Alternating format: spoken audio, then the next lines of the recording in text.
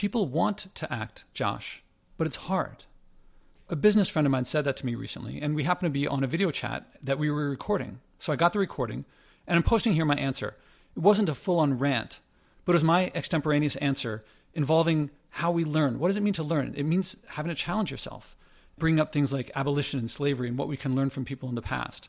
Now, I freely admit that what I'm saying is what would have been perfect for me to hear. I wish someone had said this to me 20, 30 years ago. Does it resonate with everyone? Can't say for sure. But it's honest, and I hope it adds value. Also, since it was a video call, we got the video as well. So if you click the link in the show notes, you can see me saying all this stuff too. Can I comment on what you're saying about how people want to act, but it's hard? One of the mistakes I make is that I talk about where I've gone because I feel like I want to be like a Roger Bannister. You know, he broke the 4-minute mile and suddenly everyone broke the 4-minute mile. I have to recognize that it's valuable for people to learn that when I started, I polluted as much as anyone. I mean, I flew around like crazy. I mean, that's why I put that picture of boiling beans for the first time. I think I said in the talk, I'm not proud. I'm ashamed that in my 40s, I'd never boiled beans on the stove, that I probably had not had one meal in my life since weaning that did not have something polluting in it, some packaging. I mean, I talk about that moment at the store, and I was just like, I can't eat. I can't live without polluting. On the flip side is I had to face that. Am I willing to do this?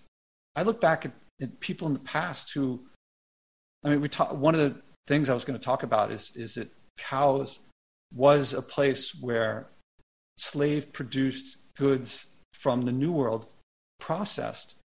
People in England looked at the world and, what can I do? I just want my molasses and rum and sugar. I'm not doing that. Someone else. It'll work itself out. I don't know how they convinced themselves it was okay or how they rationalized it. They exploited overseas. We today look back with total clarity at that. There's no question that future generations, if we make it, will look back at us with that clarity. I'm not doing this. One of my big not concerns, how do I put this? One of my big, something really annoying to me. When you act this way, not only will you not know what to do at first, because I certainly didn't know what to do at first, and I felt like, how do I compare myself? Like, I'm always going to fail. But the only way to get past that, learning, means trying to do things you don't know how to do. Either you don't do them, then you don't learn, or if you want to learn, you have to do things you don't know how to do and learn in the process. That is how we learn. So if you find yourself facing, I don't know what to do your best and learn from the experience. You will be misunderstood because we live in a world where most people think acting sustainably is a burden, it's a chore, it's a deprivation, it's sacrifice, it's going backward away from the Star Trek future. But if you actually do it, you'll be misunderstood. My mom says to me, Josh, I just don't have the passion for not flying that you do. Like, I don't have a passion for not flying. That doesn't make any sense to me. Like, oh, I can't wait to not fly today. It's a misunderstanding by my mom, right? And she thinks she's supporting me, and she is doing her best to. Supporting not Josh, but like a different Josh, which is, I appreciate the attempt, but doesn't change that I feel misunderstood. My he misunderstands me for different reasons. That's what you have waiting for you. You'll be misunderstood. You'll be made fun of. People will think you're crazy. That's what people thought of Thomas Clarkson, William Wilberforce, Equiano, the Clapham Group, the people who opposed slavery. You read up the history, because now we just think, oh, it's just so evil. This must have been... People thought it was good. People thought it was right and just. They thought that they were helping savages become civilized. Slavery had been around since before recorded history in every culture that they knew of. That's how we view pollution today. When you get that view, if people listen to this and think, oh, he doesn't know what he's talking about slavery, the clarity that comes from seeing that, looking across the ocean at the people who are suffering, necessary, not, oh, maybe we can fix this. No, it's absolutely necessary for our way of living today to hurt other people and to reduce what we're doing that hurts them. This is stewardship. This is not sacrifice. This is what it means to be human.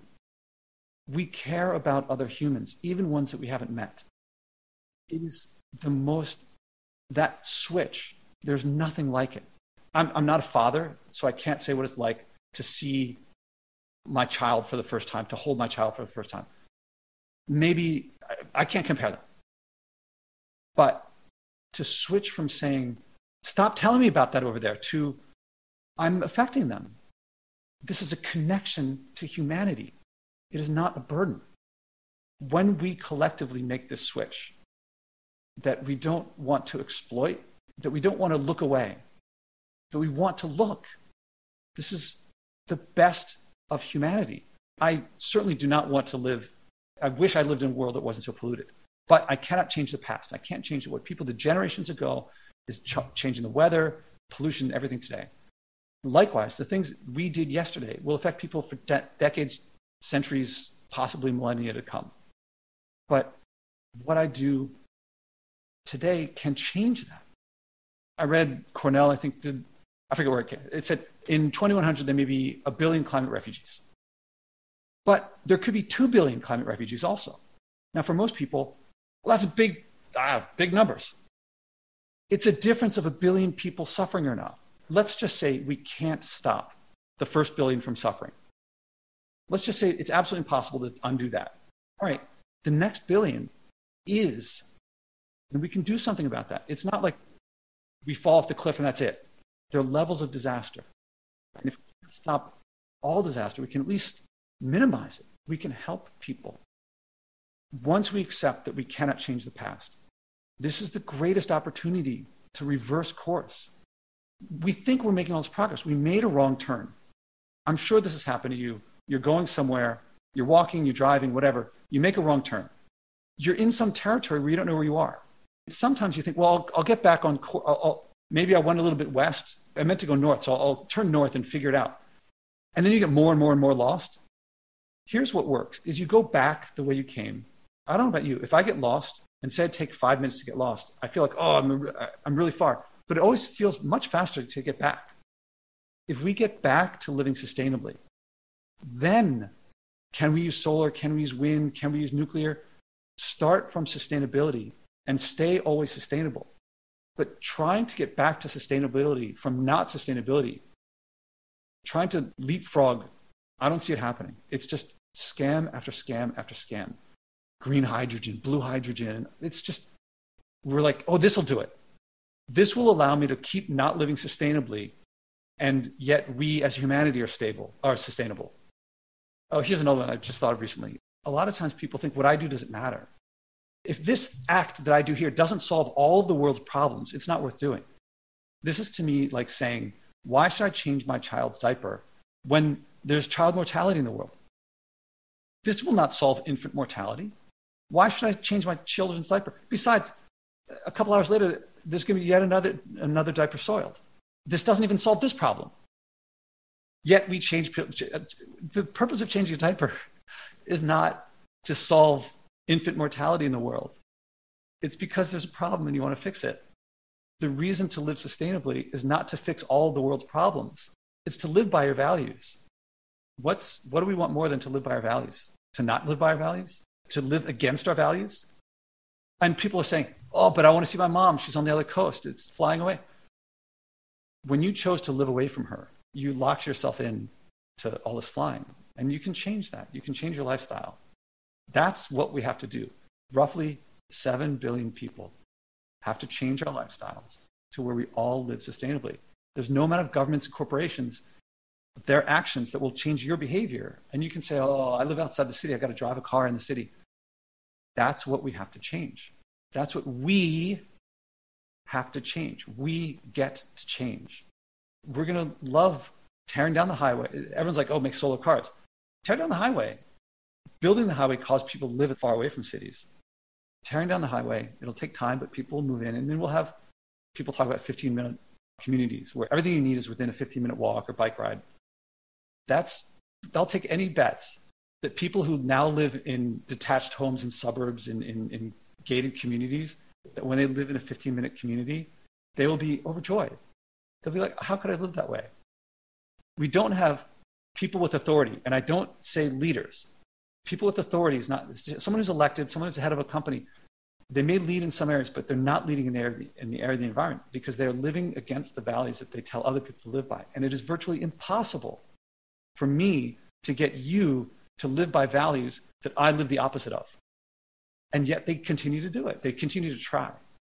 If we want them to change their behavior, the fastest, most effective way to change governments, to change corporations, is for us to change immediately. And I didn't say stop. I didn't say do one thing and then stop. Find the joy in it and then keep doing it.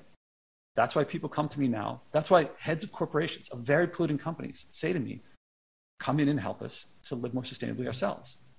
If you think that I can make that happen without me, myself, living by those values, no one wants to hear, please come in and teach us how to do something that you're not doing, we're not doing, we don't want to do, you don't want to do. If you want to learn to play piano, get a lesson from someone who plays piano, not someone who breaks pianos.